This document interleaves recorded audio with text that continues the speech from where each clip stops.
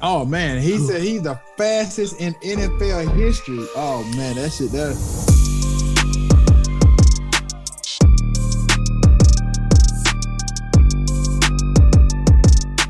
Welcome to Get Your Popcorn Ready podcast. This is your host, Hatch, with my boy. Yep. This is T.O. in the building, and we have a guest, a great guest, and a fast guest in the building.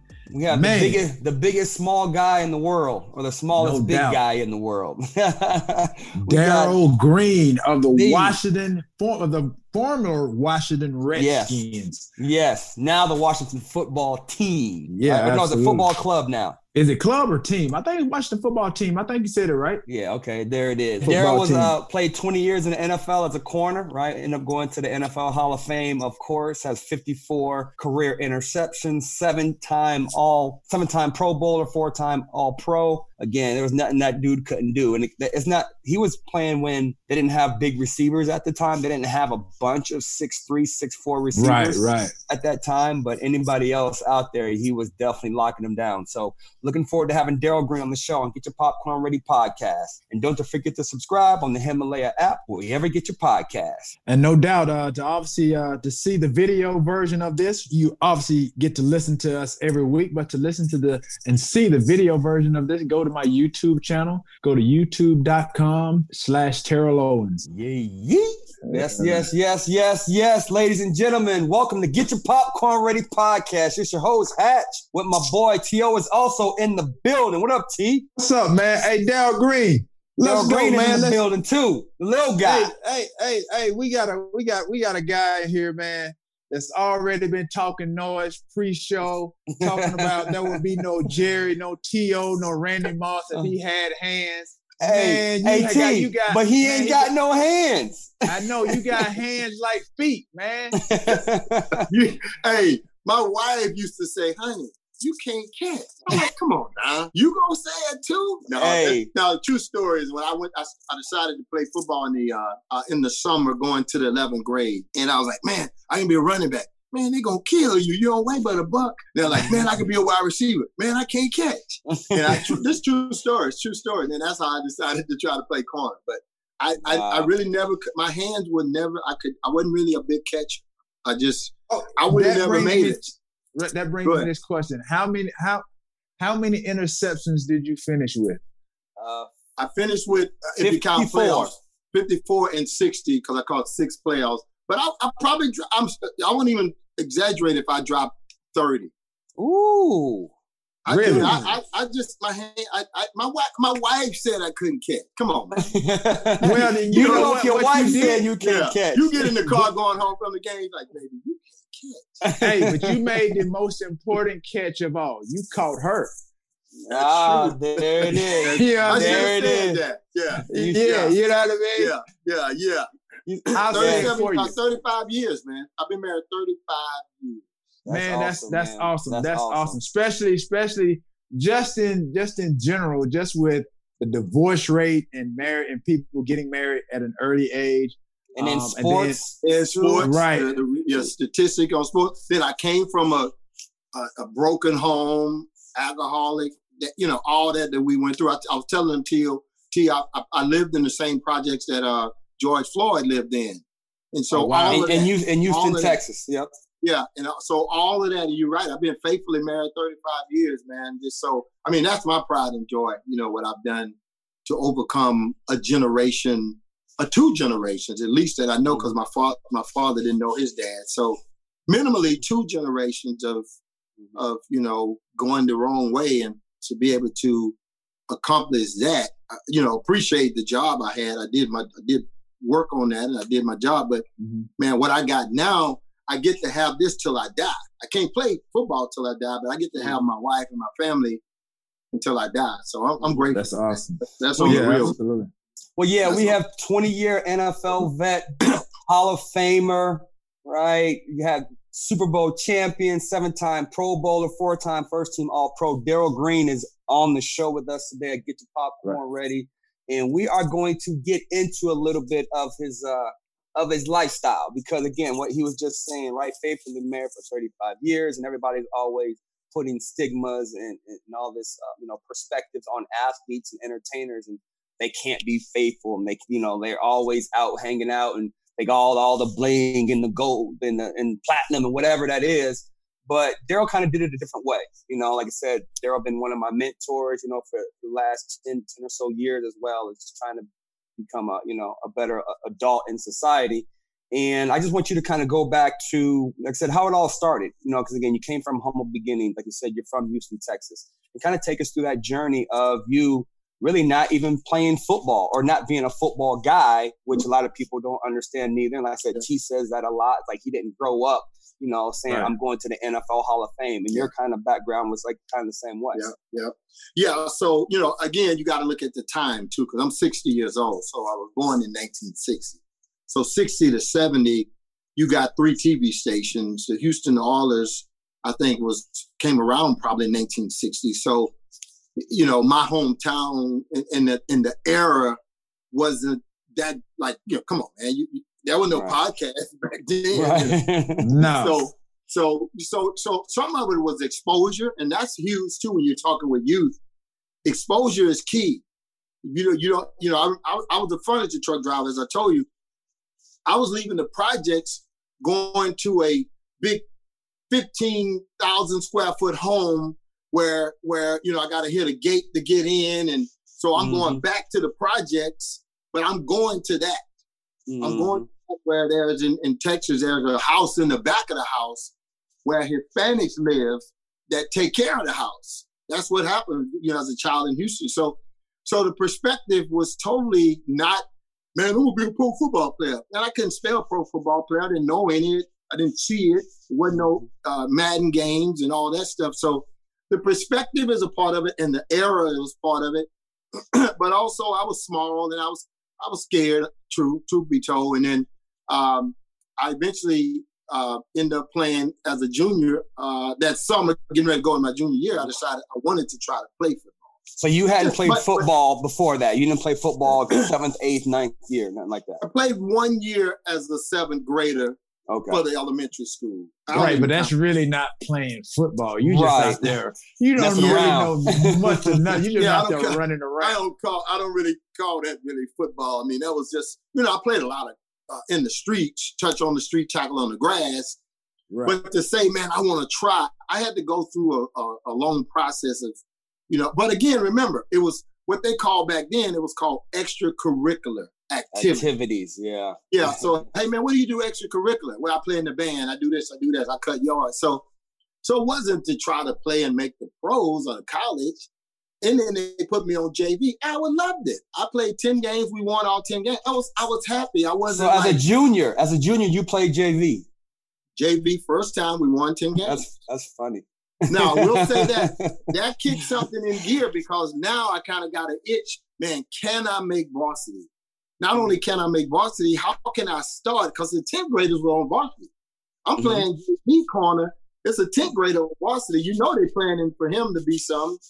An 11th grader on varsity, like me on 11th grade. So that was an accomplishment, in my opinion. I made the starting team, and then boom, I get no scholarship. I walked on at NAIA school. And it was fun. I walked on. I played a little bit that semester, but I dropped out. Texas A&I, right? A&I. They call it Texas A&M Kingsville now. But I did get to play that first year, but I dropped out right after the last game. My boy got killed in a car wreck. I was supposed to be in the same car with him. His name was Cornell Green. And my best friend, Clem Greenwood. We were all best friends when my parents got divorced. I got over there and I moved in with them. And so I left and went home, drove a furniture truck, and I went to community college. And a year and a half later, I came back to college. And 3 years later, I was a first-round draft pick. So my first year in both situations was really, really bad. Really, really bad. Man, so you started out, man, you're on your football journey kind of with a heavy heart. You have, then just to think about the idea of what you just mentioned, you said, man, you were supposed to be in the car with somebody that died, and now, man, I was cussing. I don't even cuss, and I was cussing. I was mad because I was homesick. I was always a homesick kid. It was a 5-hour drive, and I was begging, man, please. And man, when they left me in that Monday, somebody said, man, y'all heard about that car wreck? Oh man, what car wreck? because we had just all kind of got to school. We didn't know, everybody didn't know each other. And boom, that was an explosion. That just blew my life. And I went home for that year and a half and just kind of licked my wounds, and then I went back. But I had no plan to the point. I wasn't planning to go be no pro football player. I just was going to school, trying out extracurricular. Right. I like the way that you explain that, because of me and Hatch, we've gone back and forth, and I've kind of explained it that way too. I was like, man, I never really thought I was going to play football, but on the collegiate level. And I've always said that, it never really was a dream. It never really was an aspiration. But it's like you, like when you don't have, again, any dreams as a kid, or you don't have a father figure, a brother, or any male figure, because you hear all the success stories where, you got dads putting balls in their kids' hands at an early age, things of that nature. So you're almost seeing that they're preparing them, for just the idea of possibly playing, at any type of level. So I like the way that you explained it. Like, we just grew up. We were just being kids, just playing sports. That's it. That's exactly. You know what I mean? And so that's how I tried. Again, that's how I try to explain to Hatch. Is like, well, he's like, no. You had to have known. You had to have had some type of drive. That's another. But it's just like, it was just that way. I didn't really think anything beyond being just an adolescent or a teenager, just playing sports, and then things just kind of just unfold for you. But I'll add this too, T, is this. That don't mean that when we was out there with our boy Pookie and Johnny and them, that we weren't trying to kick their butt. Right. Don't get that. Don't get that part twisted. Right. We were kicking butt. Right. We were just having fun, but it wasn't that important to us. We just, I kick your butt over here, then I'm gonna go over here and cut yards. I'm gonna go over here, I'm gonna go ride my bike. Go over here and talk to this girl. We wasn't gone. We wasn't gone. Football. We lived life. I think I always said I was the most kid in the world. I just like being a kid. I just like being a kid and all the stuff that come with being a kid. Is that the reason that you never grew past 5'8"? And 3/4. You can call me 5'8", but don't kill my 3/4. No, I'll give you that 3/4. Give you that 3/4, huh? Yeah. Don't say 5'8", dog. Because you got $75 or 75 cents. You just walk away from your change. Right now, I'll give you that 75. Yeah, hold on, partner. Let me get that. Right. Okay. But so I think in reality, T, we were probably more prepared. Well, we were, because look where we went. We were probably more free-minded in our mind. We were freer. We had probably way more fun than everybody else. We probably really, I think we had more. Dude, if you didn't think T had fun in football, you losing your mind. Absolutely. We had more fun than everybody else because we wasn't locked up. Mentally, you wasn't locked up. Yeah. No, we wasn't. We were free. We out here, man. I used to tell Jared all the time, my son, dude, have fun. It was always fun to me. I'm kicking his butt, but I'm having fun, and I ain't cussing him and mad at him. I'm just having fun. And I tell you, I wish more kids could get our experience. Could have our experience. And I think, being that you touched on it, I think that's what we've experienced really with a lot of kids in America, especially with the emergence of technology too, which has taken a lot of kids from the outdoors. When we grew up, like I said, I didn't grow up in the 60s and 70s, but the idea of just us being outside in the yard playing with your friends, that was entertainment for us. It wasn't anything for us to really segue to as far as being on the computer, phones, things of that nature. Outdoors was our way of entertainment and just being and involved. And you couldn't really get there without somebody else. Right. You had hopscotch, 1, 2, 3 red light, dodgeball, four square. Nobody was by themselves. No, right. There was always a group. Game. You could be your video in your room all day by yourself. You had to go and knock on doors. Hey, T, come on out, man. Come on out, Hatch. We going down the street. And so we had to be together to do what we were going to do versus some kid in the back room. You're right. And so again, I just became part of Project Play, which is really, really touching on the idea of really trying to get parents and these kids to be more active, be outdoors. Because you think about, kids, just obesity in our country, probably at an all-time high. And a lot of it is due to, starting with kids, being consumed with computers. And it's okay to educate yourself and technology. Where we are now, you have to access, technology and be available to really educate yourself. But you can't spend almost 23 hours a day on the computer, playing video games, things of that nature. So yeah, I appreciate you really kind of touching on that, because I think that's where we as parents, Hatch is not a parent yet, but he'll soon get there. That's what we have to do. We have to teach our kids to really, find other ways to entertain ourselves and go out and be active and really explore, because you never know what you can become. Just like yourself, Daryl, myself, Hatch, just playing a number of sports, and not really, as parents and uncles and granddads and dads, you don't pigeonhole your kids into playing one sport. You got to allow them to be kids. That's what we did. We were kids. We were able to play a number of sports and really just go from one sport to another, because you never know how good or how great you can become, just by exploring. I tried out for the baseball in those projects that I was telling you I lived in. When we first moved out there, I think I was 10. I got cut. I didn't make the team. And when he called everybody up and said, okay, kid, and back then, hey, you can go home, you go home, you go home. I didn't kick a spit. I just ran across the street and played with my other friends. Right. Okay, right. I didn't make the team. And then I ran track a little bit, some track. I played football. But back then, like I'm saying, mama ain't over there trying to talk this man. No, you didn't cut my son. Like, dude, he couldn't play. He can't play. Yeah, period. Right. Guess what? I couldn't catch the baseball either. Right. So we ain't This shocked. is a true story. Right. Man, that's true. I've always been mad because when I got out there, we was on the outfield catching. I never got the bat or run. Now that may be on him. I didn't bat or run. I might could have bat. I don't know. But I got cut. He called us up. All I had done was try to catch, and it didn't work out. So this catching thing was a trip, man.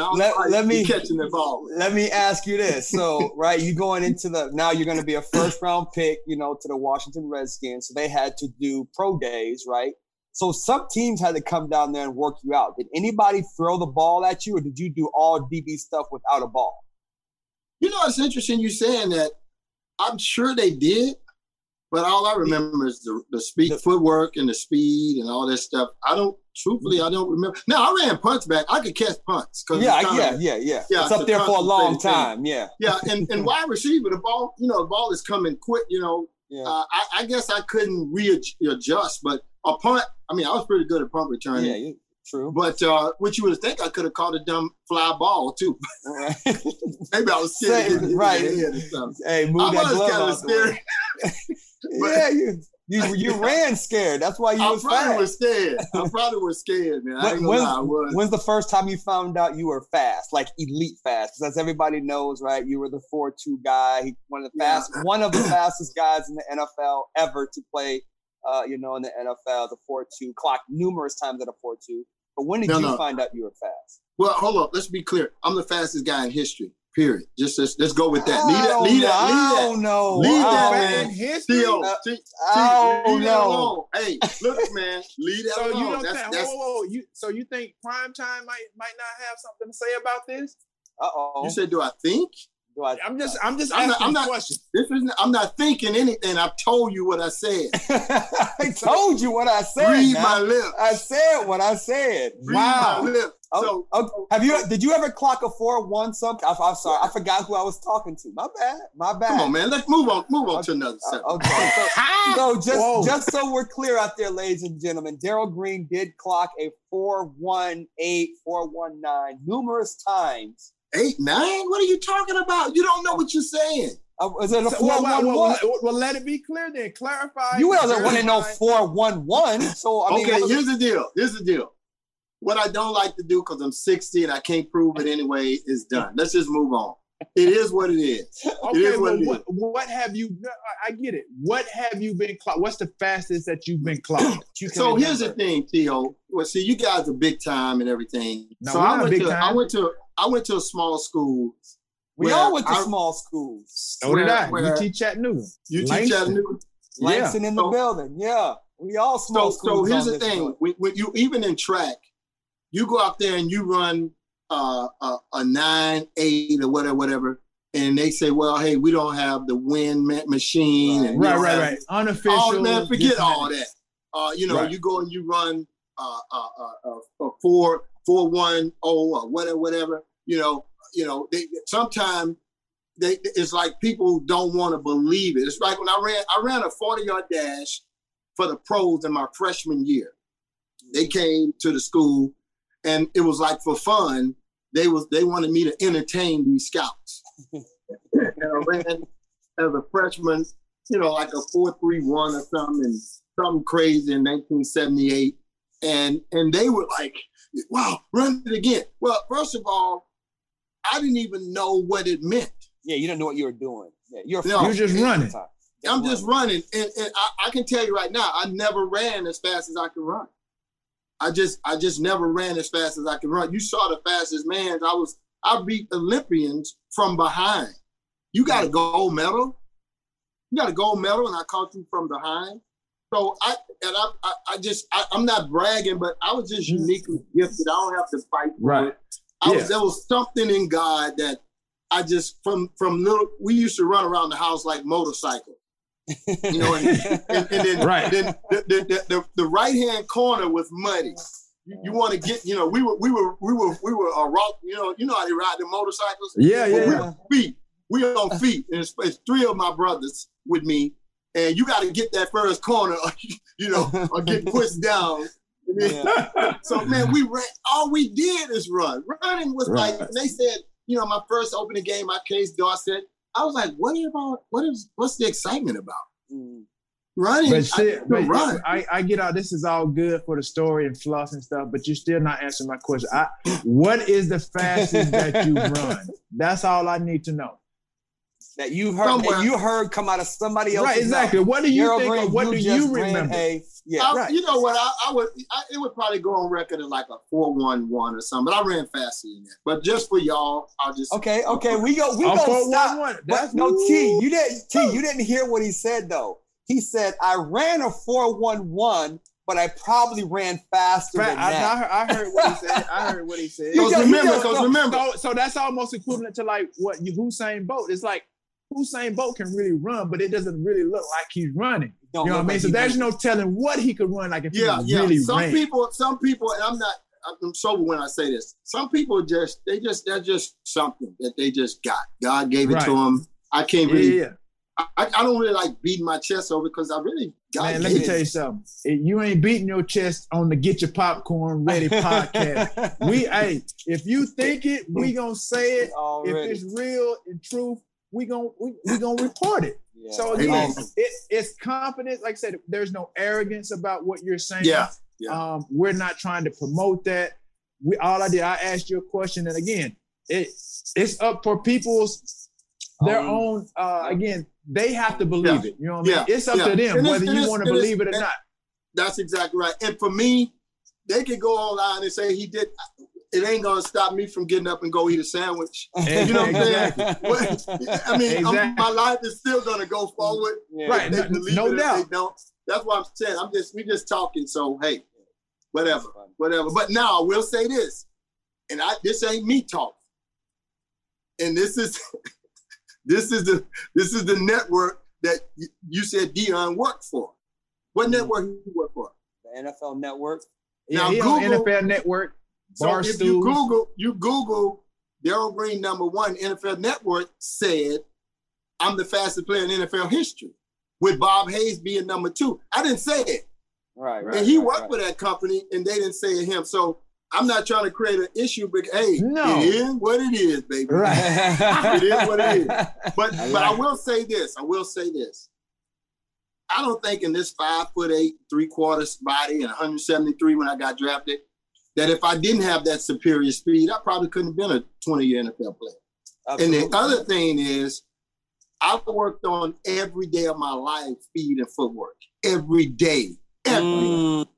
Because I knew, and that's what kids, if you want to teach kids something, hey, look, man, if you got Kareem Abdul-Jabbar, how many times do you think he worked on that hook shot? Hook shot, thousands upon thousands. Ray Allen, how many times do you think he worked on that shot that he hit against San Antonio? Thousands. So I will say this. I did work on being fast and footwork every day, sometimes twice a day, most of the time twice a day. So kids, regardless, don't worry about what I ran. I'm done. But if you want to be great, then run that route 10,000 times. Run that route 10,000 times. And probably, had I worked on catching, I probably would have been a better catcher, but I didn't work on catching. So you basically saying what you did was really, you really took advantage of your speed, and you knew that was going to, like I said, you knew that you didn't really have the best hands, but just the fact that you were fast, that basically kind of overcompensated for your lack of hands. Yeah. My footwork and my speed, I'm going to be there. Like I might catch one every once in a while, but I'm going to at least knock it down if I can. Like T said, your feet was your hands. You know what? Hey, look here. I'm feeling that. I'm feeling that. Already. I'm feeling that, T. Don't try to you can have that. Now you can have it. You got it. Can I have that? You got it. You got it. My feet was my hand. Absolutely. Man, I'm about to run with that. Good segue into this. Let's do it. Hatch, well, I don't know what it's like out there in LA, but here in Florida, it's kind of hot. We got to hydrate, T. Oh, I know, but I mean, out here in Florida, I mean, it's not really hot. We're dealing with a lot of hurricanes. A lot of wind.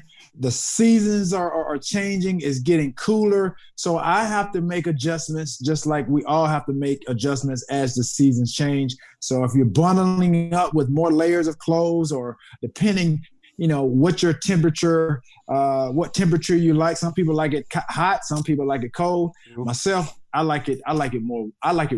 Yeah, I like it for hot. me. Yeah. So with this cooler weather, it makes it easier to miss signs of dehydration, like overheating or perspiration, which means it's even more important to keep your body hydrated, properly hydrated at that. So now that, like I said, I have a race coming up in a few weeks.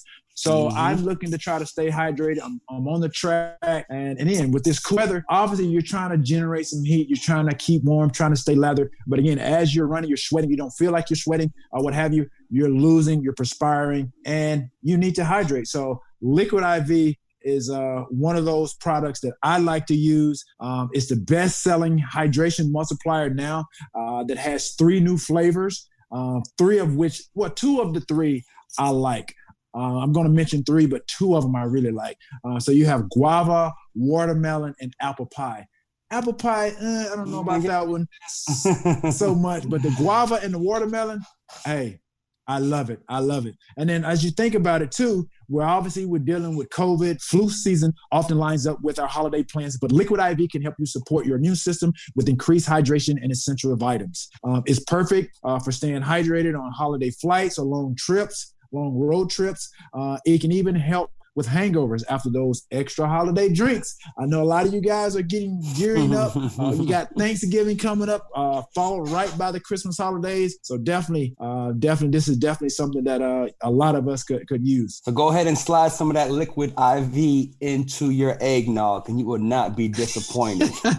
Liquid I don't know if that's going to taste good, but okay. But it's going to feel good. Liquid IV is available nationwide at Walmart and beverages in the beverage section, or you can get 25% off when you go to liquidiv.com and use code popcorn at checkout. That's 25% off anything you order when you use promo code popcorn at liquidiv.com. Get better hydration today at liquidiv.com, promo code popcorn. And also, too, I want to add that Liquid IV contains 5 essential vitamins, more vitamin C than an orange, and as much potassium as a banana.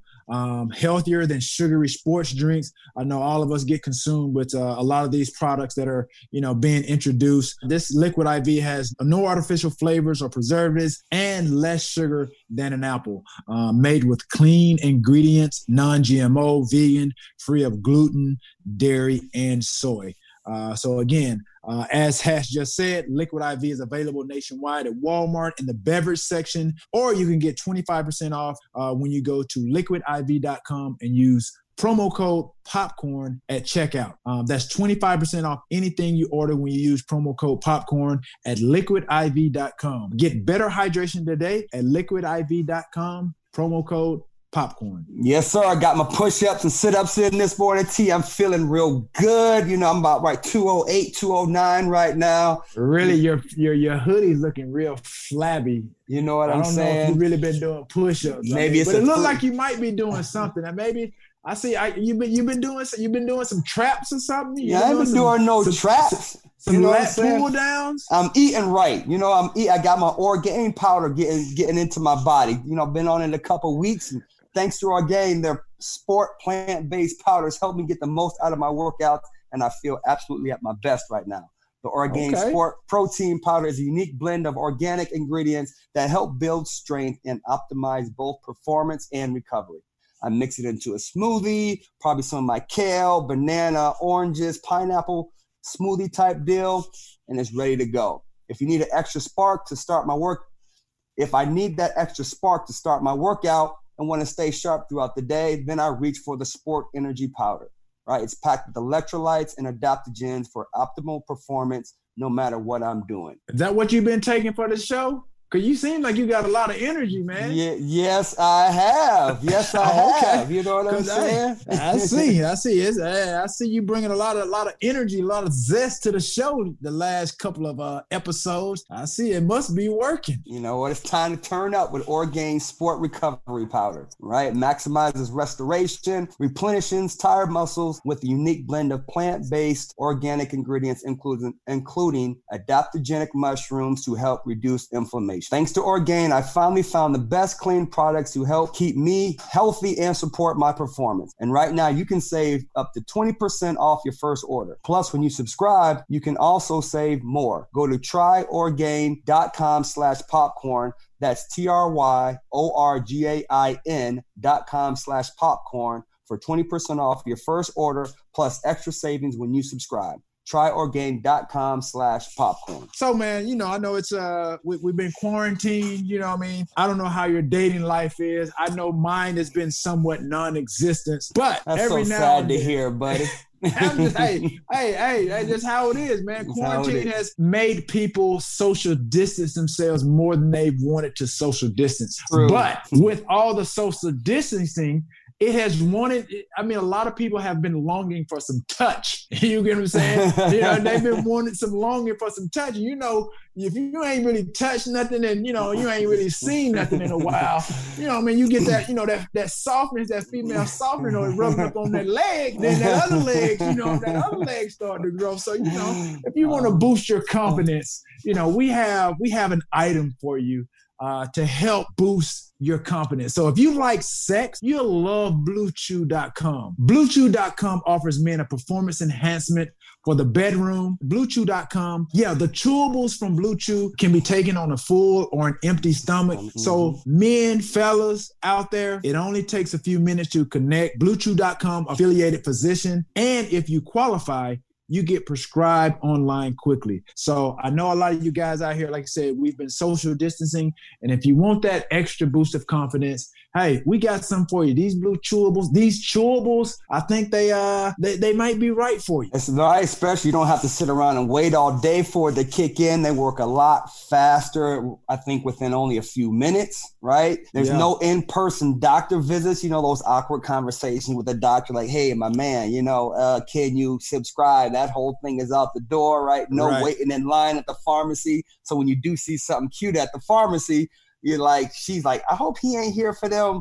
You ain't got to worry about all that. You know what I'm saying? You could just be confident and do this at home because it's shipped directly to your door in discreet packaging. Same thing. What if the mail lady is a cute mail lady? She want to drop off your package and she's like, here, I guess you need these. You ain't got that to worry about because it comes in discreet packaging. The chewables from BlueChew.com are made right here in the U.S. of A. Blue Chew gives you confidence in bed every time. You and your partner will love it. Trust me. Chew it and do it. And here's a great deal for you guys. Visit BlueChew.com and get your first order free when you use promo code GPR. Just pay $5 shipping. That's BLUE chew.com, promo code GPR. That's right. Visit bluechew.com and get your first order free and use promo code GPR. Just pay $5 in shipping. That's BLUE chew.com, promo code GPR.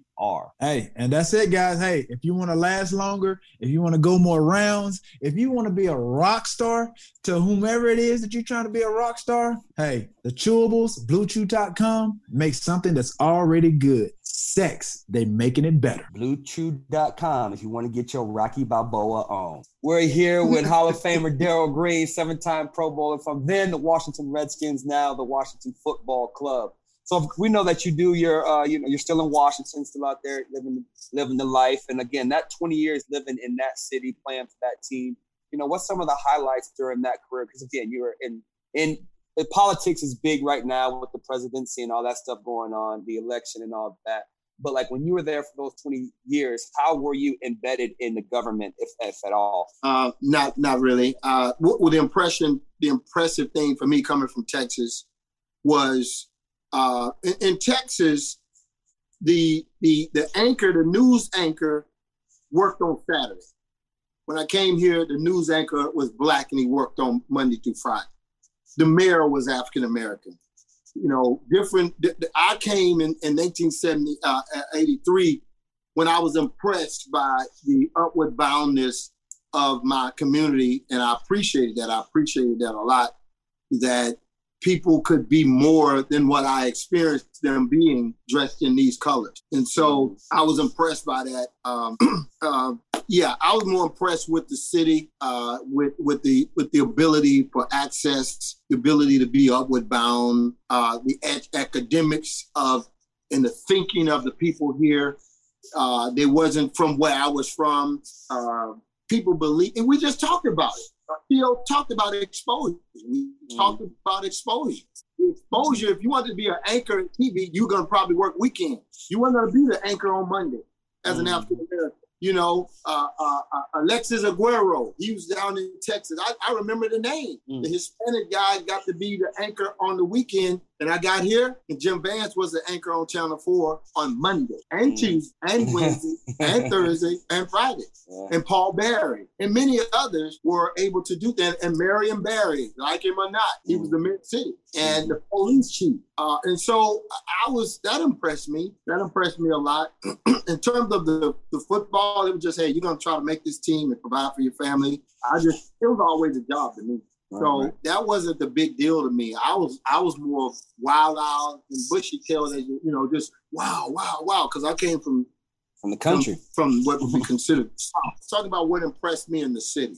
Mm-hmm. Okay, right. The upward boundness of minority people. Mm-hmm. That impressed me a lot. The football was the football. I was going to try to work and make this team, provide for my family, and that was like, hey, you got to do that. I was more looking over there saying, wow, man. People can be successful here versus what I grew up with. You talked about me being country. I'm from Houston. It's a big city, but it does have if you grew up in my town, you can see across over there, there's cows. Over here, there's an all well pumping. And over here, there's a 100-story building right across the street. Yeah. So Houston had a lot to offer, but for us in that era, it wasn't a lot for minority people. In terms of being at the high-level leadership level. And DC showed me that and impressed me. That's awesome. Gotcha. Yeah. So again, winning in that city like that, again, all the politicians, I'm sure, wanted to meet you guys and talk to you. So you got to talk to some folks, presidents and stuff like that. So how are those, I guess those, when you got to meet people like that, like how was those experiences, those moments. Yeah. So I was appointed. It wasn't a political role. President Bush, the second Bush, 43, 44, I think he appointed me. I know I got the number wrong, but he appointed me as the chair of the President's Council on Service and Civic Participation, dealing with volunteerism and civic engagement. I led that with Cokie Roberts, the head of AOL, the head of AARP, the head of a lot of big CEOs, and I was the chair of that. I was humbled by that. I rode in the car with him. I I got in the car and rode in that big car with him for the press conference. That was impressive to me. I was asked to come and watch the Super Bowl with President Obama. Me and my wife sat right behind him and his wife watching the Super Bowl one year. I played horseshoes with the first Bush. And Bill Clinton had me sitting on the front row of a conference to acknowledge the work that I do with youth, with the Youth Life Learning Center that I still have today. And so, I've been around a lot of people. I told you I sat back to back with Nelson Mandela. Wow, I've been around a lot of important people, but it isn't, kind of giddy. It's always sobering to me, and trying to see how I can parlay that to the next generation. Not just the children in my household, but kids in the projects in the inner city. That's what I've been known for. And you do know I played one team for one team, and God told me, and this is something people don't know, I had a chance to go to Denver to make a lot of money when I was younger. And we had the deal, and God said, Daryl, don't go. And so people don't even realize, they don't even know that story. Why nobody ever heard of me when I was on the picket line, when Reggie White went to Green Bay? I was a baller too on my way to the Hall of Fame. People never realized why didn't I go? Well, God told me not to go, and God provided for me. Didn't break my neck, played 20 seasons, and I'm cut in football. I actually quit. They wanted me to continue to play, but I tried to do it right. I tried to do things right. I tried to look at things in a bigger scope than just, I want to be a football player.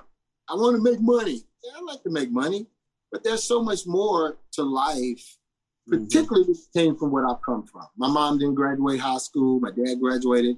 My dad had a rough ride. And I was always sensitive to that, even though the fights and I never was mad at my daddy because I tried to stand in his shoes. And I tried to do that as an adult, where people come up to us all the time and tell you, if you're like me, when I go out somewhere, I already can see who's coming. I can see. Oh, yeah. From miles away. and you got a decision to make. What kind of attitude are you going to have? I try to be ready already. If my wife and everybody's out, I might go, you know what, guys? Let us finish dinner. If y'all still around, I got you. Or I might go, hey, come on, come on, Mike. Come on, get the picture. But that's my choice. Right. That's my choice. And you can be mad if you want to. I remember going to training camp. She said, hey, Jared gotta be at the hospital, or got a teacher thing. I need you to be on the phone at 1. Well, when I come out of the locker room at 12:15, it's thousands of people in training camp. They just drove in from Pennsylvania and Ohio. Well, I can't get no mic and say, guys, my wife told me last night, hey, y'all can hate if you want to, but I'm running right on through y'all and get to my call with my child. Yeah. So I've always learned, man, I'm not worrying about what y'all feel. I know my own heart. If I could stay, I would stay, but I can't stay. And you know what? I'm going to tell you, or I may not tell you. You know what? I ain't missed not one lick of sleep over here. That's because I treat people right. I treat you right, but I'm a human too. I'm human too. Right. I'm not gonna mistreat you. And so I've always been a thinker, trying to think through stuff. Right. And I'm the same way. As I began to realize, as I like I said, I wasn't a top draft pick or anything like that. So I didn't have that instant stardom. I didn't really know how to navigate through any of that because I went to a small school. So I wasn't a big man on campus, things of that nature. So a lot of guys, they don't understand, you have to be somewhat groomed and you're educating yourself as to how to deal with different people. So what you're saying, you have to use your discretion, because I'm the same way. When I go out, even when I've gone out and I've had my nightlife and I've had to have security because of the things that I've been able to attain, and the popularity and the fanfare started to grow. So I had to have someone with me that was kind of like my eyes with my eyes. And so you start to use your discretion. And again, you go out, you kind of, like you said, you see them before they even come. And so I think that's awesome that you're able to do that. And I know a lot of people with the way that you interact, and whether the fan, they may like it or may not, they may like it or don't like it. And you may get a bad reputation, or they may say some bad things because of the way that you feel like you need to navigate that situation. they don't understand what it's like to be a professional. Yeah, they don't know your story. Right. They don't know what commitments we have. They don't understand what we have to do on an everyday basis when we walk out our doors, that we, in a sense, they feel like we're obligated. And it's almost like we have to be on 24/7 for them. You can't be. Right. And at the end of the day, like you said, we're human. We have emotion. We have feelings. We're just like them. We're obviously we're doing something greater than what they're doing, but they like you said, we can't lose sleep based on their feelings about how they feel like you should handle something. Right. We should have treated them. Right. So, unless I truly mistreated you, I apologize, but I ain't mistreated you. But here's the thing about it. If you, T.O., you say, well, guys, we're going to go to the 49ers training camp in 6 weeks. So y'all already planned. It's a family trip. Mm-hmm. Well, you can text me and say, Daryl, I'm coming to, y'all live in Pennsylvania. You and your family said, we're going to go do a family trip. I didn't have nothing to do with nothing at all. I got my own trip. You and your family decided. Right, yeah. We weren't in your plans. You were just going to take a family vacation. I went in your plans. Right. And what you're saying, if you are to really indulge in them, that's truly a blessing. That's a blessing to them that you are able to have that time to engage with them. But again, obviously fans, they don't feel that way. They don't see it that way. But I wanted to touch on something too that you mentioned, and I know, I know that you're a God-fearing man. I want these listeners, and everybody that's listening to understand it's just not, we don't just wake up every day and go play sports, this and that and the other. We're human just like everybody else. Knowing, your story, your journey, as you said just moments ago, that God told you not to go play for a certain team. He told you to stay where you are. Can you just share a little bit of how God has played a big part in your life, not just football, but just Daryl pre-football, Daryl during football, and Daryl during post-football. And then obviously, like you said, to be married 35 years, God has definitely had his hand on your life and on your situation. Yeah, let me hit that, and we're going to go past the hour. Don't worry about my time. Okay. So when I went to college, then I went back. There was a trainer who invited me to a Bible. And in the meantime, I actually started listening to the Bible and reading the Bible. And the Bible tells us that the gospel, the Bible, the word, says there's the power in them for those who are away from God. And so just reading the Bible itself, there's a spirit that comes into you that transforms you. So guys, I was goody two shoes. My sister, you goody two shoes. And I was the nice kid.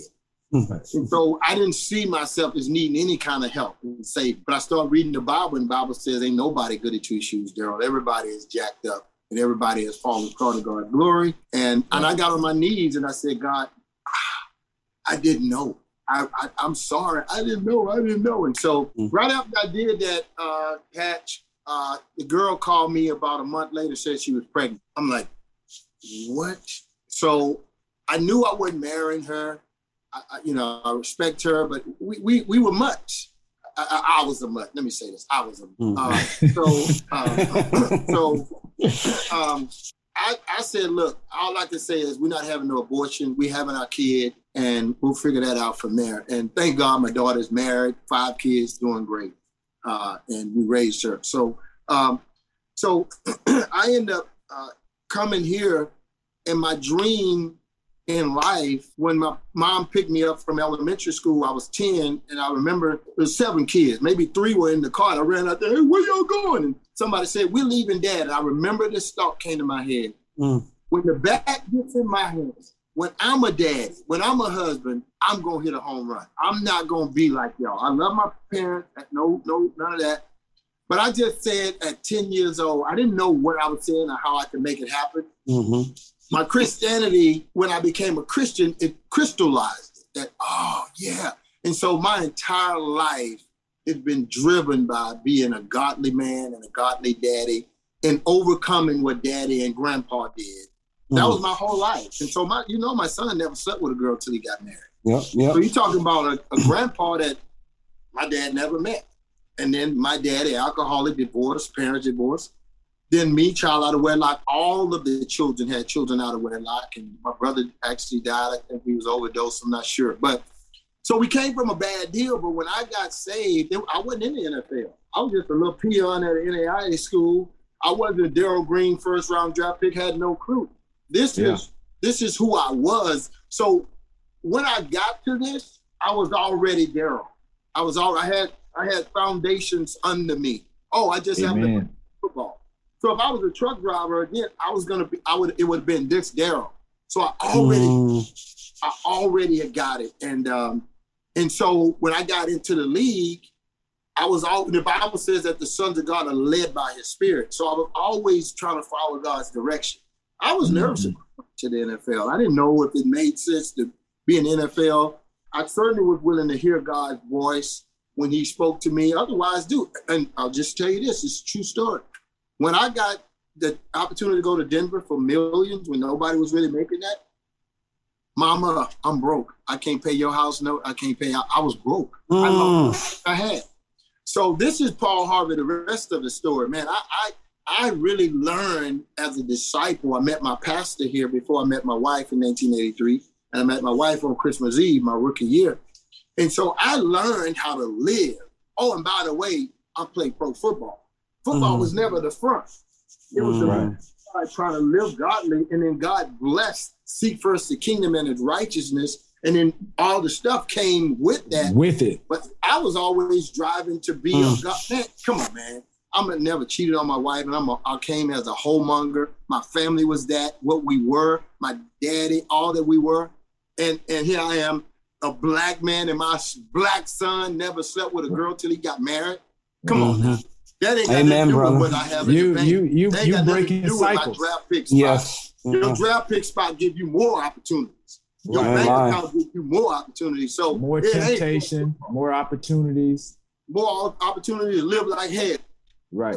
And so I fortunately, when I got right with Jesus in college, the foundations were set because I was going to live that way if I was driving a truck or chopping down trees or pro football. And so God allowed me to do it for all these years, and I'm still walking it out. Like I said, I'm going to die like this.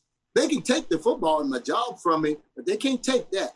And so my family and my generations are redeemed. My children, my grandkids, 12 grandkids, 4 children, and 4, kids that married into us. Man, I'm on cloud now. I mean, awesome, man. Football is great. The Super Bowl, that stuff, I'm telling you humbly, that stuff is in the concept of how I've tried to live my life and what's important and valuable. And that's you know me. That's me, Hatch. You know what's up. Yeah, no doubt. Hey, I worked hard. Trying to be the best at football, but I wasn't holding my balls and beating my chest and all that stuff. I was just competing. And you called the ball on me, hey man, that was you had the work to get it. And I can't be hating on you because you balled out. Because I think you had the ball out to do it against me. So the way I started, I would have. If you would have caught the ball, you would have spent it. If you would have caught the ball on me, you would have spent the ball, right? I probably would have. that's the thing. You say you heard what he said. If I know. You would have caught if I know. He ain't gonna let that get away. I didn't catch a ball on Darrell Green, but I tell you what, if I would have. T.O., how many balls you catch on me? Did you? I don't remember us. You probably called a couple on me. Early on in my career, I remember, like I said, because I remember being young. Frisco? You're right, in Frisco. Yeah, so I remember being young, and that's the thing, is like what we did, especially as a youngster, a young developing receiver, most of our routes, like I said, I was like either second, third, in the progression or whatever, maybe third or fourth. I ain't gonna say second or third. I'm gonna go third or fourth in the progression. So most of my routes, if anything, we had to protect Jerry. So like I said, if I was on the outside, the far side of the outside of the formation, and Jerry had a route coming to me or what have you, I was so consumed on really protecting Jerry and not running the wrong route Right. That was my focus because you weren't running to get open. You was running for the concept so Jerry would be open. Yeah. Right. Exactly. What I do as like my second or third year, I think I made maybe a couple of catches here and there. But like I said, it wasn't anything of significance. But I do recall, like I said, when you go through the team meetings, things of that nature, and we're looking at defensive, the secondary, this and that and the other. Obviously, you were one of those guys that obviously, like I said, we had to account for. Yeah. So early on in my career, I can't say how many I caught. Probably not many. I don't. Trust me, I don't trip, man. I think I don't think you can be successful without some level of respect for your opponent. Absolutely. I mean, that's the way I look at it. I wasn't a talker anyway, but I respect people's talent because I know what it takes to get there. And in my opinion, was like, dude, if you catching balls on me, why am I mad? I'm saying you a baller. I'm not giving you credit. I can't be screaming. I'm like, dang, that sucker, man. And the thing is, it's competition. People feel it's like competition. Athletes these days, they feel like if you're running 10 routes, if you have 10 routes on somebody and a DB is defending 10 routes, you're not going to be 10 out of 10. You just have to be realistic. There's going to be something that factors in there to where you're not going to be 100%. It's either going to be the ball placement. It's going to be either you slip. It's going to be something. Rush. Right, exactly. So for me, it's just like what I just said. It's the competitiveness. It's the competition. And like you said, it's the respect for each other. And I think that's honestly how I started to get better because I realized that I wasn't as good as a lot of the defenders and people that I played against. So that was me giving them that respect. And I knew I'm like, okay, I got to work extra hard. I have to work harder just to be able to stack up against my opponents. And I think that's what a lot of people did with you. Listening to you, it's kind of crazy. It's almost like we almost ought to have a study. We think our brains are so much the same. Right. What was the factors? Was it our family structure? Was it our mindset? It's something that we are so. It's weird. You're talking like, damn, I'm talking to myself. What is that though? For me, it's like, what is it? I think for me, it was a mindset, and I try to tell kids, and I tell people, I was a realist. You have to be honest with yourself. But how did we get here? How did what was it? It's okay. It's okay to have confidence, but you sometimes, like I said, you can't be overconfident and you can't underestimate your opponent at the same time. And so for me, that's what I did. I didn't underestimate, the opposition. Respect everybody. Right, exactly. And I knew, but at the same time, you have to be a realist, bro. Like, that's how I was. I knew that I wasn't as good as my peers around me. But let me ask you a question. Ask you a question. Did you have, they called me little. Yeah, you can't play. They didn't pick me, won't pick me. Did you go through that as a child? I'm talking about kids' age. Right. What I went through with what you're kind of trying to describe is I went through that in high school where I felt like I probably should have been playing or I wanted to play. The coach's evaluation of my skill set and my talent at that time. They were wrong. They were wrong. They just, again, for whatever reason, they didn't put me, in the starting rotation or in rotation to see that. I'm talking about the kids, though. Even the kids were wrong. Y'all saying, okay, they pick, okay, T.O., you picking and I'm picking. You just look right over. You just look over there. Right, exactly. Hey, man, okay, it's 2 guys left. Okay, take Daryl. Well, dude, I should have been picked first. Right.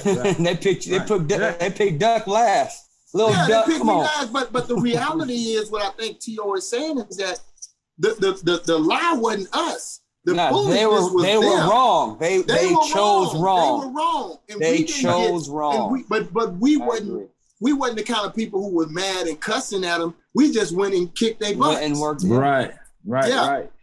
Man, I'm telling you, man, we might need to get somebody to think about some kind of, I don't know, it's something that you got me thinking.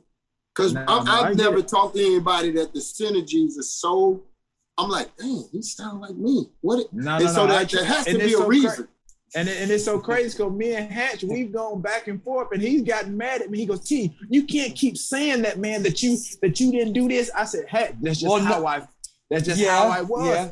Because it's the perspective of when T says it a certain way, you have younger generations especially saying, well, he sounds like he just got lucky and went to the Hall of Fame, which we know nobody gets lucky and goes to the Hall of Fame. Though I think, Hatch, we're digging that up, what I just said. And I agree. There's something else there. It has more to do with just somebody's talent, in my point of view, right? It has more to do with your will to win as well. There's going to be, you got to have, the stars have to line up a certain way. You got to have some type of luck. You have to have some type of skill. You have to have all of these things. What you guys are saying is you guys didn't want to go to the Hall of Fame, but you still went to the Hall of Fame and you'll just take it. No. But I want to add one last thing. That I think. Yeah. I think that from day one, T.O., you were a baller. When that coach said that, when you didn't think it, you were a baller. Yeah. I think that we were from day one. Right. We okay, I'm too little. Are you this? That? Y'all can say what y'all want to with y'all eyes, but no. We were really wrong. Right. We may not have knew it, and they sure didn't know it. Right. No. I think we knew it. It's something in us let me ask. We couldn't articulate it because they wouldn't let us talk. We couldn't say it, but it's something about it that, man, I think I'm listening to him talk. We really knew we were ballers. Yes. Right, yeah. Okay, they tried to talk us out of it. Let me ask both of you guys this then, right? Because again, I agree with what you're saying. All I'm saying is, what about the individuals who it does not come to fruition where they end up in the Hall of Fame, but are thinking just like you? But because the thing is, if they don't end up in the Hall of Fame, then were they still right, or are they now considered wrong because they weren't ending up as a successful Hall of Famer? Well, whoa. The Hall of Fame ain't the same. Well, I'm just saying, I know, that's an example. I mean, you're successful. Is all of it. Yes. Yeah, you're successful. Yeah. Yeah, I'm just as an example. That's almost not fair to a kid. You know, the Hall of Fame, I play with a lot of guys that are not Hall of Famers that do. Well, exactly. I'm just using the word Hall of Fame as successful. I don't know, Hatch. I don't know if you can. I don't know. What do you think, T? Yeah, I think for me, what I've listened and I've heard you say with really kind of your start into football, which is like your 11th grade year. For me, I think we were late bloomers in a sense. And you got to think too, you know, I mentioned God. God knows he knows what we're going to be before what we know. Before we came out the womb, he knew what we were going to be. And at that point in time, we just hadn't really grasped that concept of where we were going. And I think when you talk about the competitiveness of us being, and probably our upbringing, I think I had, like I said, everybody has their path and their journey to have gotten where they are. And I always speak about my 3 Ds, Daryl. That's desire, dedication, and discipline. And I think with you realized you played football and you had a desire, no matter what, you could have been playing, like you said, you tried out for baseball. You had a desire to play baseball. If you would have ran out for track, if that was your desire, you probably could have made that. But for whatever reason, you found your desire, your passion of football, and your dedication and your discipline is what enabled you to get to where you are, which is a Hall of Fame. But that's the same for me. So for me, I had the desire to be whatever it was. It just happened to be football, just like you. Yeah. But when you talk about dedication and discipline, that's what enabled me to really get beyond where I think my mindset early on at an early age, well beyond where I thought I could be.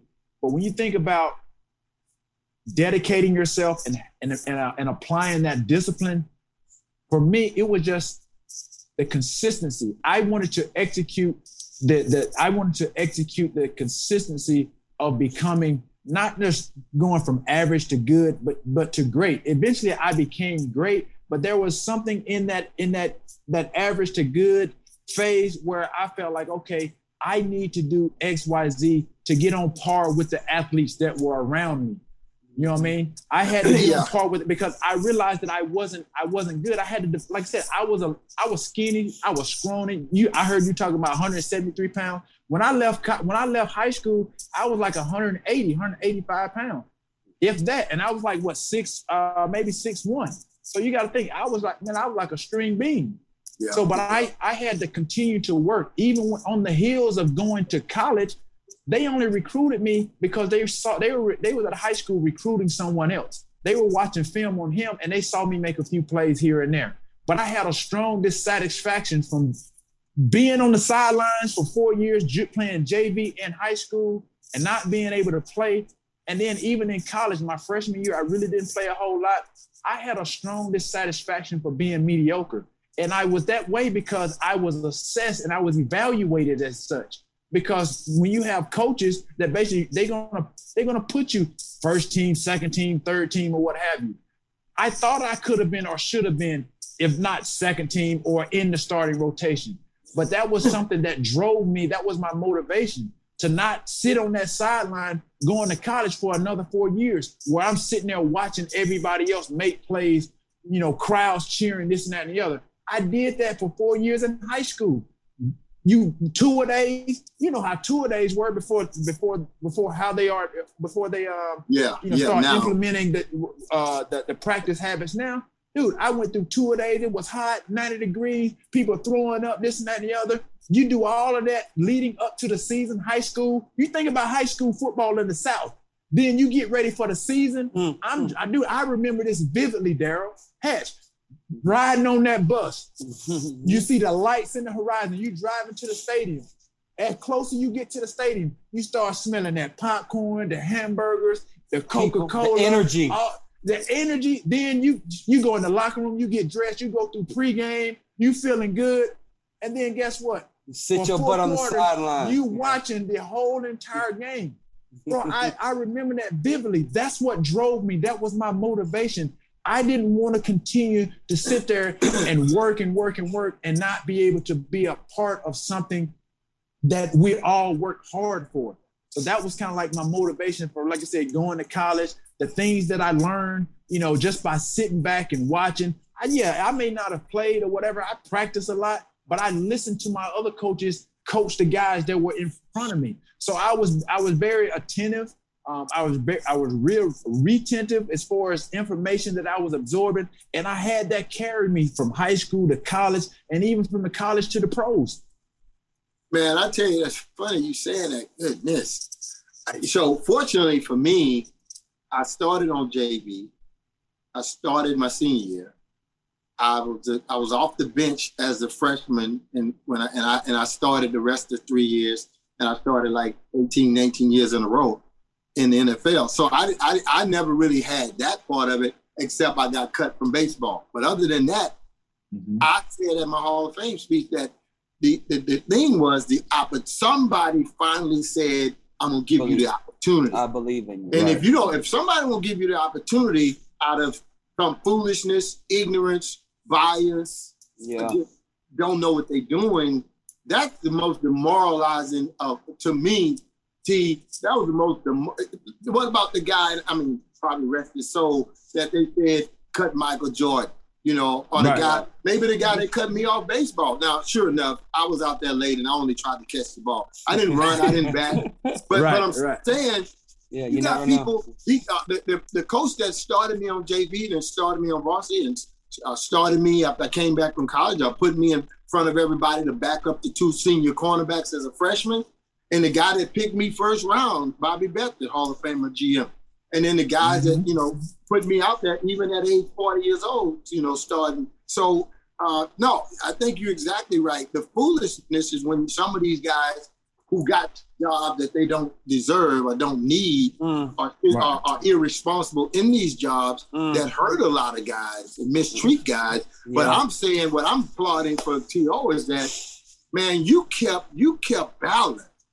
You kept yourself, they try to say all this stuff about you. They don't know Paul Harvey, the rest of the story. The crap that you dealt with and you stayed, man, when I was listening to you talking, like, what? Your people, I got treated better. But now, that said, well, I don't know. You was on the same. Well, y'all wasn't in NAIA, were y'all? No. We Southern Conference. They were small Division D1. One? Yeah, small Division D1. One AA. Division One AA. Well, see, at you that time, should have came play with the little kids. Should have played with the little kids. Right. But I think overall, I think what you're asking me and what I wanted and how I want to articulate it is that I think when you talk about what is it about us, and I think I can put you into this equation or this statement that for me is what set me apart from everyone was really, it was my dedication and my discipline.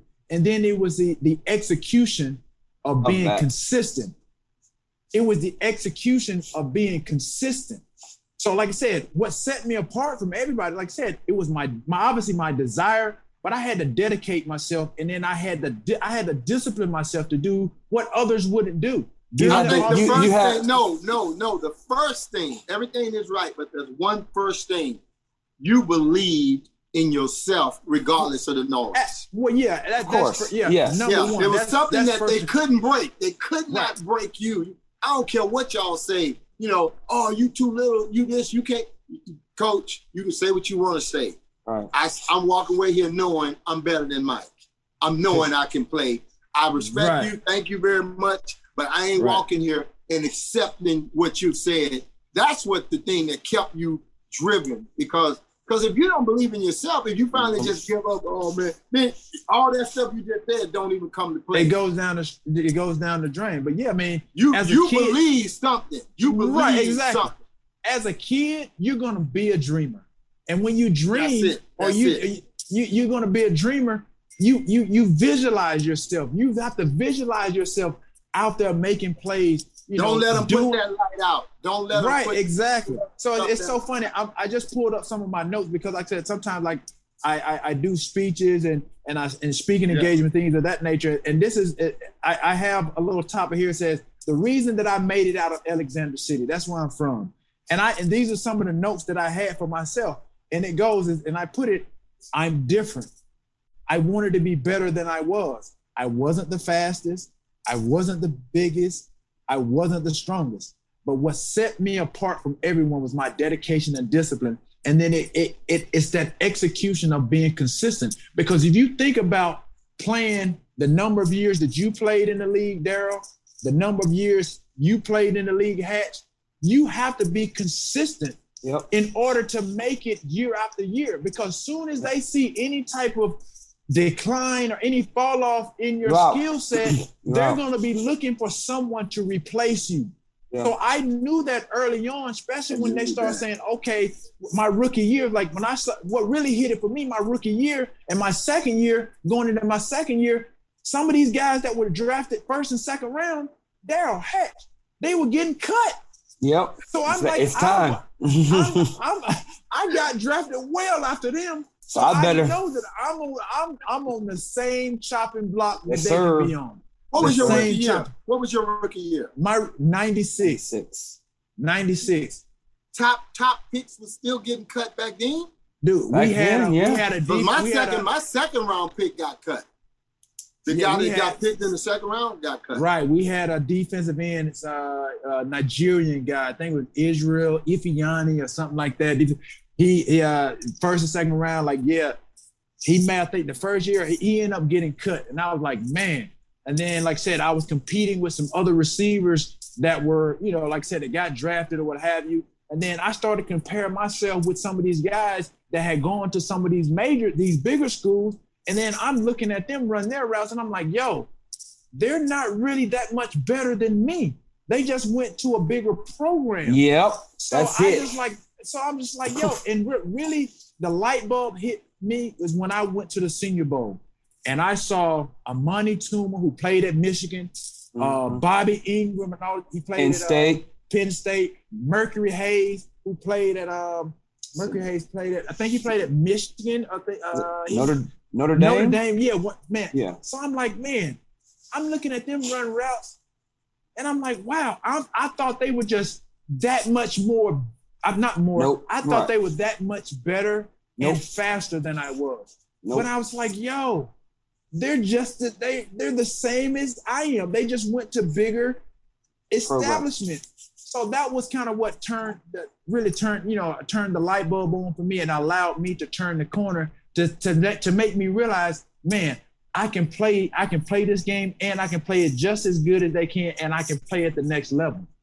Wow, man, I tell you, this is so good, man. I hope everybody's listening because this is a lot for a lot of people. Whether you're an adult or a child, to be able to have this kind of conversation. I want to come back on with you guys at some point. Absolutely, man. Yeah, absolutely, man. And for a lot of kids out there, every day, we have something that inspires us, motivate us. Like I said, Hat played 8 years, I played 15, you played 20. Every day, it's not going to feel the same.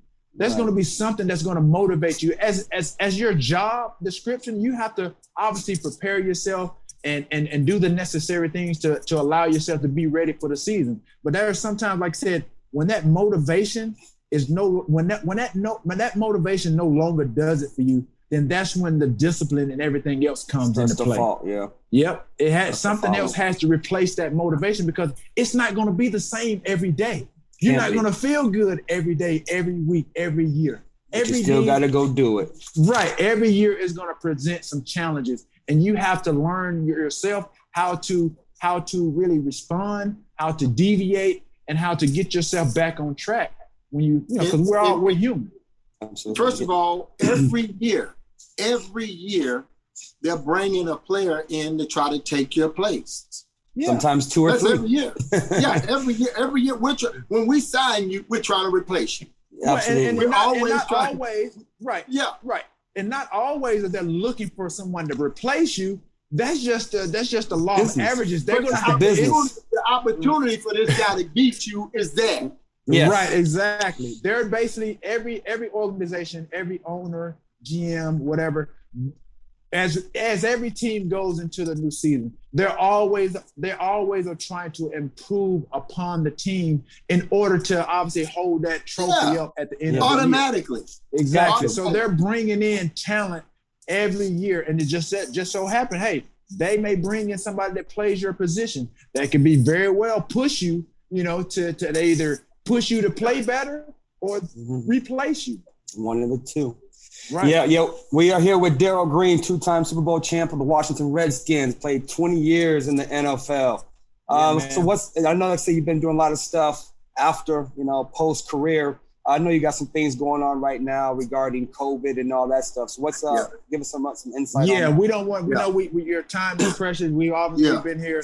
No, man, I love this, man. I'm loving just kicking it with you guys, man. And this is just a kick it moment that I think is rich information in it. I'm an associate athletic director at a school called George Mason University. So I do that. And how long have you been doing that? I've been doing that about 5 years. Okay. Also, I have a youth program around the country, a company called Centene. They sponsor that in the Pro Football Hall of Fame. It's called Strong Youth, Strong Communities. We've done suicide outreaches, everything related to 13 to 18-year-old kids, everything beyond, no sports at all. But in recent times, I've been working in the COVID times, a company called Halodyne, Halodine, Halodyne.com. And the way the virus, everybody should understand this, that's why they're telling you to cover your mouth and your nose, because the virus is a spore, maybe a microscopic size spore that goes into your nostrils. They call them your nasopharynx or your oropharynx. And when it gets in there, it would be like planting a seed. You plant the seed and then it's under that dirt. Over time, it's going to germinate. So that spore will get in your nostrils and in your nasopharynx or oropharynx. And it's like that seed is going to sit there anywhere from 3 hours to 3 days before, boom, you got a plant, you got a virus. Right. This product, in the same fashion that if you touch the doorknob and it has the spore on it, you will sanitize your hands. Okay. This thing we put it in our nostrils and let it go down our nostrils and it's sanitized. And in 15 seconds, same thing as a hand sanitizer, to kill it in 15 seconds. And then we can take some of that, or we even sell a gargle, you gargle. So you just basically, and the good thing about the hand sanitizer may last 30 seconds. I really don't know, 30 seconds or 15 seconds or a minute. This stuff worked 4 hours. So my wife just got back. She texted me. She just got back. She went to get her hair done. She sanitizes her nostrils and her orals, and she'll probably do it again. Probably doing it now up there because it lasts 4 hours. 4 hours. It kills it before it bursts. Yes. Yeah. And it's FDA registered. It's patented. Doctors and professors produced it, and I actually sell it. The Washington football team has it. Clemson has it. And to make it clear, Clemson's quarterback that caught the virus did not use it that day. So I validated it. Penn State is using it.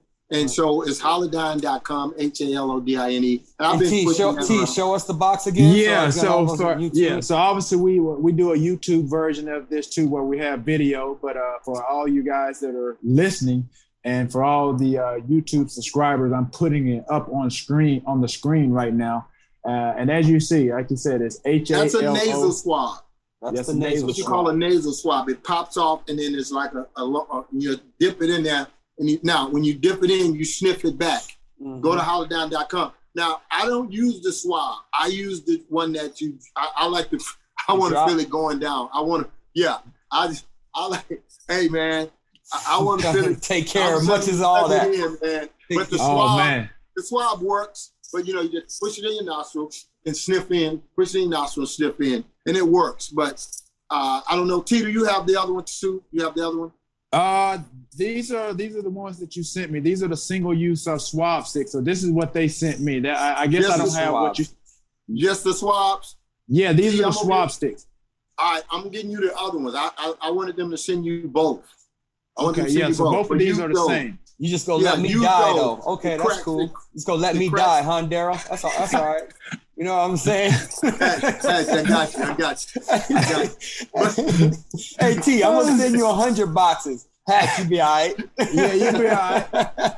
Hey, you don't go nowhere anyway, so good. Yeah, you ain't going nowhere. Right. He was just in the state of Virginia. He was just up my way. So was. Yeah. He flew his little jet over here. Ooh, I wish I did. That's what's going on. It's a get your popcorn jet. Boy, I tell you, I need to get on that. Jet. Yeah, get your popcorn jet. Hey man, are y'all sponsored by Jiffy Popcorn? Jiffy? No. Where y'all at, Jiffy? Where you at, Jiffy? Hey, we taking it. Hey, Orville Redenbacher, Garrett's Pop. Garrett's in Chicago. Hey, somebody needs to come on with this. Hey, I'm down. Come on, go ahead and make that call. We should be eating popcorn while we doing it. We should. We working on that. We We have. Come on, Jiffy, Orville, Jiffy. All that. But man, I want to tell you, y'all, what a blessing, man. We appreciate you coming on, Daryl, man. Yeah, we appreciate you, man, for sure. And obviously, like I said, obviously we've talked before. I didn't know you was my brother, though, man. I know we were boys, but I didn't know you was my literal brother, man. Man, but that's the thing. But that's what I was about to get to, because like I said, I know I didn't go to my Hall of Fame induction. Yeah. And for obvious reason. And like I said, I know through some of the other Hall of Famers that went there, and people were split, split down the room as far as, what they thought about me and this, that, and the other. But at the end of the day, man, this is what a lot of people have never really realized about me, man, is I'm a good person, despite how the media has portrayed me. But I thought, like I said, obviously you went through the process, but I know with me and how I was kind of, I was assessed, as I was being nominated and things were thrown out there. And I felt, again, I felt disrespected considering where I stood statistically amongst the receivers, and then just the class of people that I was nominated with the first 2 years. I felt like I should have been in there the first year, second year, and then it took 3 years. So, let me say this. There's two things you just said. You said people's opinion about your showing up and participating, right, and where you went in at. Those are two different things. Let's keep those separate. Right.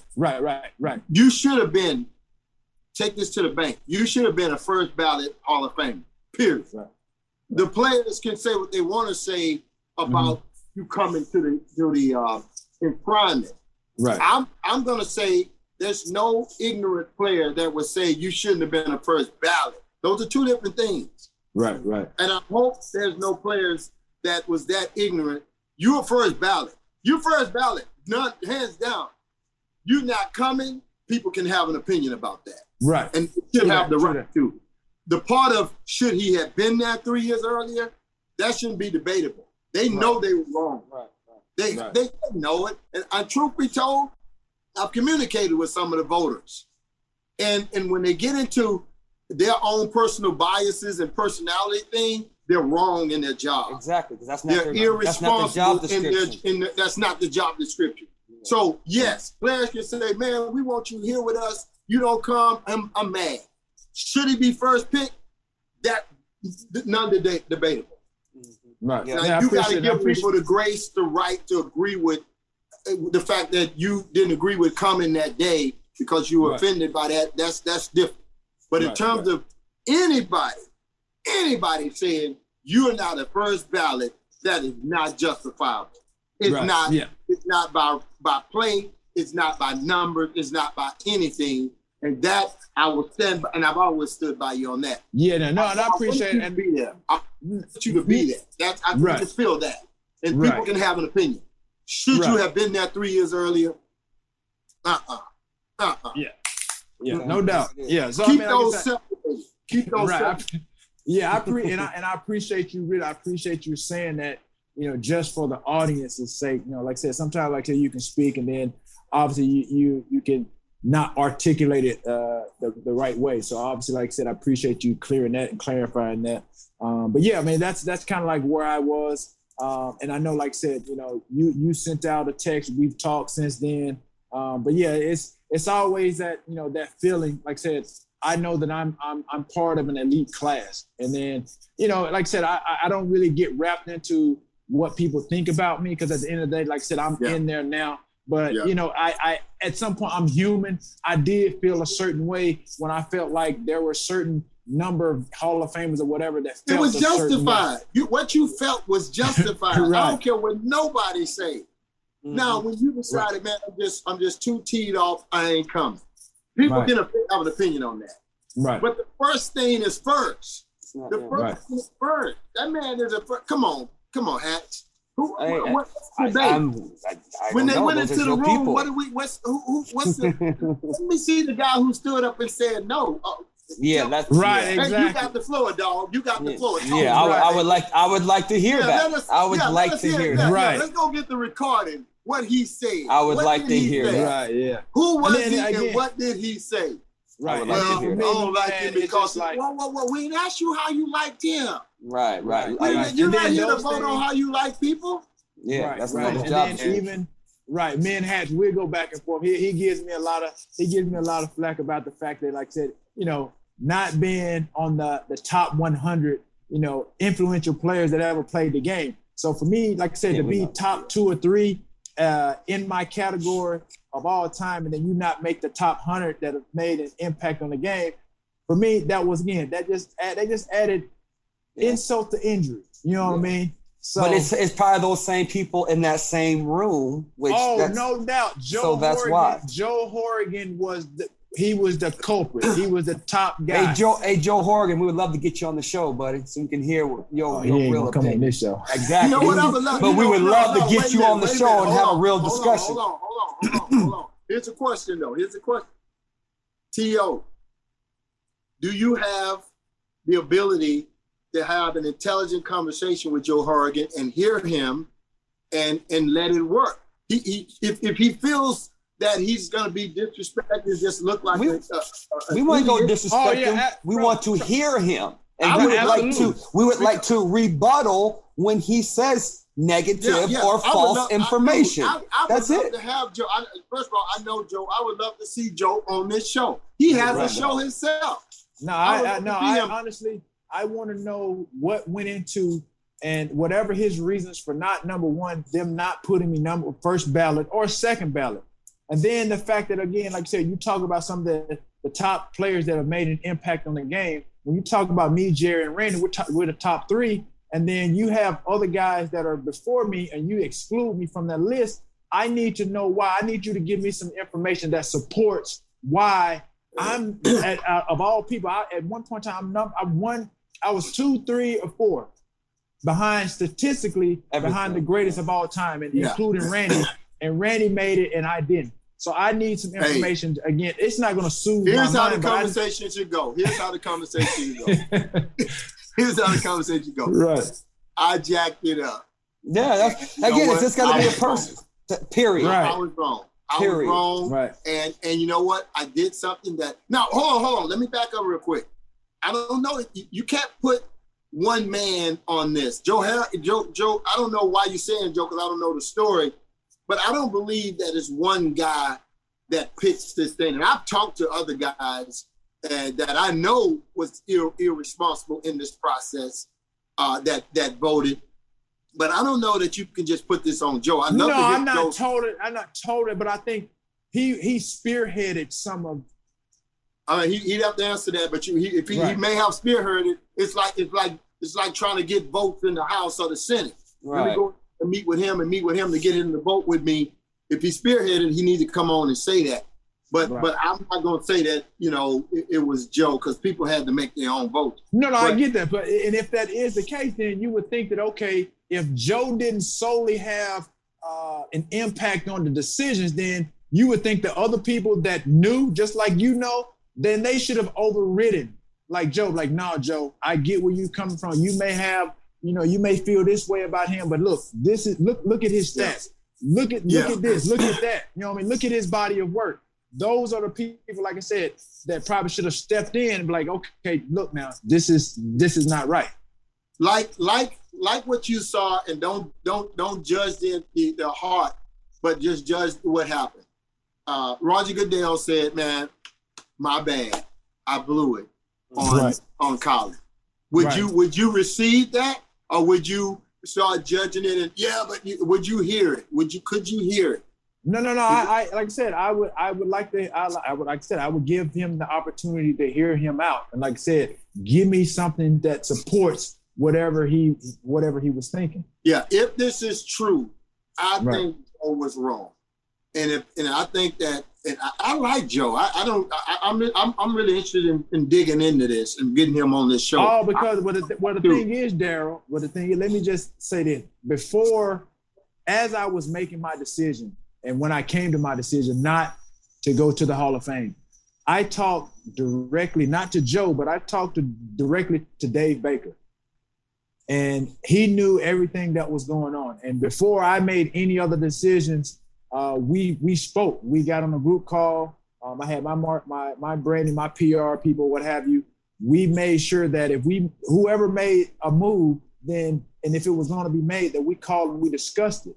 The fact that they basically then decided that, okay, well, when I guess the night before the actual ceremony, it was that Joe came out, and I think he didn't even speak to David Baker. And prior to then, they were having these discussions. They were running things by him, but he made a statement, I guess, to a writer or what have you, and basically just said, he took it upon himself to say, okay, we're not acknowledging him at all during the ceremony. And that was something, again, we were supposed to be, I guess, made privy of. But because Joe went off on a tangent and said what he had to say, that reporter reported that, and it was never discussed. So that's why I bring Joe in the picture, because that's a good point. You know what I mean? So that's why I said that, because he was like, okay, we're not even acknowledging him. I spoke to David Baker. I think it was at the Super Bowl. Mm-hmm. Was that the Minnesota Super Bowl? It was Minnesota. I think it was. I think I was in the lobby. I'm trying to see myself where I was. He came to me and he said, "Daryl, I'll probably be tapping into you to try to get you in on communicating with T.O. in a positive way." This is what he said to me. I'm just telling you what I remember. Right. It was just in passing, I may like to get you involved with T.O. on this, and they never called me back. But I do remember David Baker mentioning you to me, and it never went anywhere from there. I don't know about the rest of the stuff. But I'll forget all that. I would love to get on this show right here. Get your popcorn ready. I'd like to get your popcorn ready and get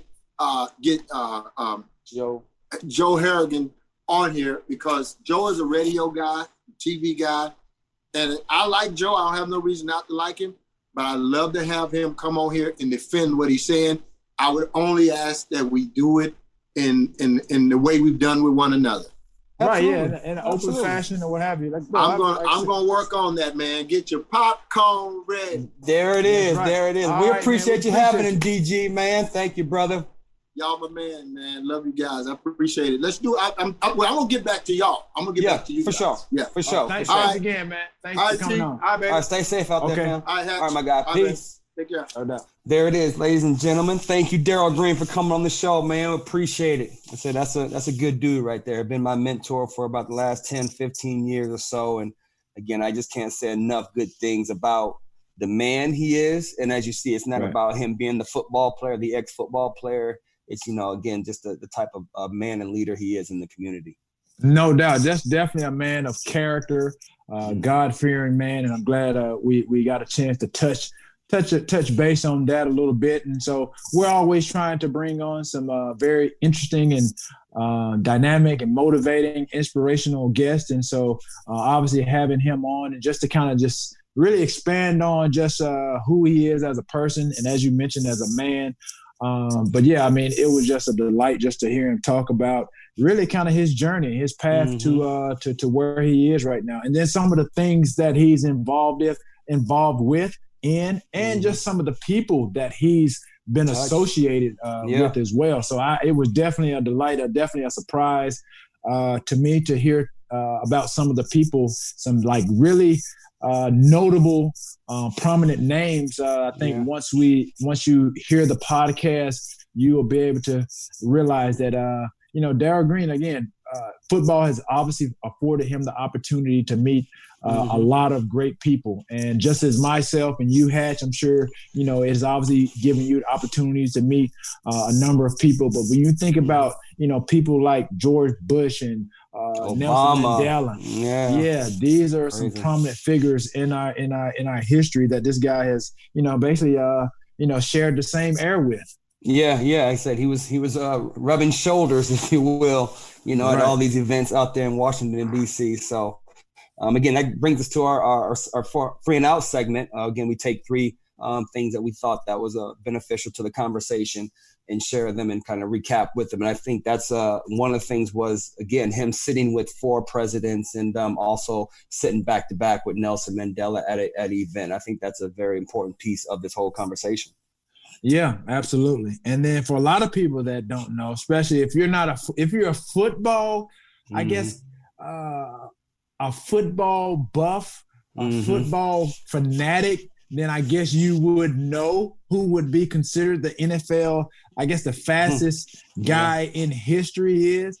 If you're a youngster, if you're a young buck, you're kind of wet behind the ears, then you probably won't know this. You're probably going to say Deion Sanders. But this guy, he basically said it on the show himself. He said he's been clocked as fast as 4.11. 4.11, and he said he probably wasn't running his fastest and running a 4.11. Right. So, and people that are listening, I am not stuttering. You did not hear me wrong. I'm not singing the Mary J song. What's the 4.11? I'm saying this dude ran a 40. A 40-yard dash. Yes. In 4.11 seconds. Yes, with some speed to burn still. Right. So again, we all see, right, Tyreek Hill now and Marquise Goodwin, right? Those are 4.3 guys, maybe 4.28, John 4.29. John Ross was a 4.2 guy. 4.22. So man, you think about, you talk about speed. Oh, lightning. Man. But again, if you guys are not believers of this, there's a bunch of clips on YouTube where I know Eric Dickerson was a 4.3 coming out, and he had about a 10-yard head start on Darrell Green, and Darrell Green went and got him. What? I got to go see that. Yeah. That's one of the clips. That's when everybody was like, yeah, Darrell Green's for sure one of the fastest ever. He's chased down some Olympians, if you will, on the gridiron as well. So that would be definitely our second part of the 3 and out.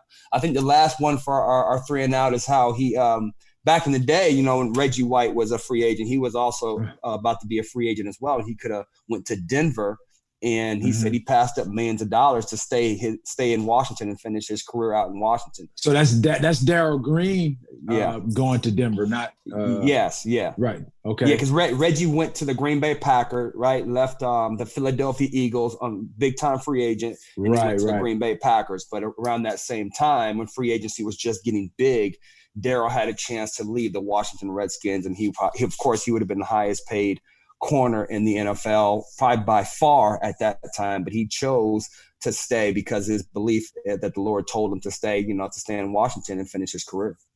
Wow. Yeah. And I think what's so remarkable about this is that, there's only a few athletes in their prospective sports that have stayed their entire career, played their entire career with the same team. You think of Kobe, you think of Tim Duncan. I'm not sure if there's anybody. Dan Marino. Dan Marino. Right? But nobody really thinks about, or I guess Darrell Green's name doesn't really come up. But I think that's more impressive than these other guys that I mentioned, not to discount or discredit what they've done. But you think as a defensive guy, doing all the hitting, the wear and tear on your body. And being a smaller body frame. Right, exactly. This guy right here, again, I think there's a lot to be said and a testament really to how he lived his life, how he took care of his body. And just again, he basically said in the show that he worked on his feet, his quickness. Those are some of the things that he worked on pretty much on an everyday basis. And we both know when you want to play anything, for a long period of time, we talk about longevity. There's a lot of things that factor into doing that. It's just not just waking up and just, getting lucky and just hoping that you play a number of years that you set out to. I mean, injuries are a part of the game in every sport. And so you have to be able to manage all these things that you encounter to obviously prolong your career. And he was able to do that. Absolutely. And again, working on them feet and every single day at his speed, but he did forget to work on them hands though, because he showed didn't say he can't catch nothing. Oh yeah. I don't even know. He gave us a shout out to this these nasal swabs to help you prevent you from catching COVID. I mean, he can't catch nothing anyway, so he's good. He's good. You ain't got nothing to worry about, DG. You know what I'm saying? Now, we appreciate you having on Darrell Green today, NFL Hall of Famer from the Washington Football Club. Again, just appreciate you coming on, sharing the knowledge and showing us some love, man. So, again, don't forget to subscribe, tune in on the Himalaya app, and get your Popcorn Ready podcast. Yep, and definitely tune in on our YouTube channel. Go to youtube.com/Terrell Owens to see the video version of this. There it is. Till next week. Peace.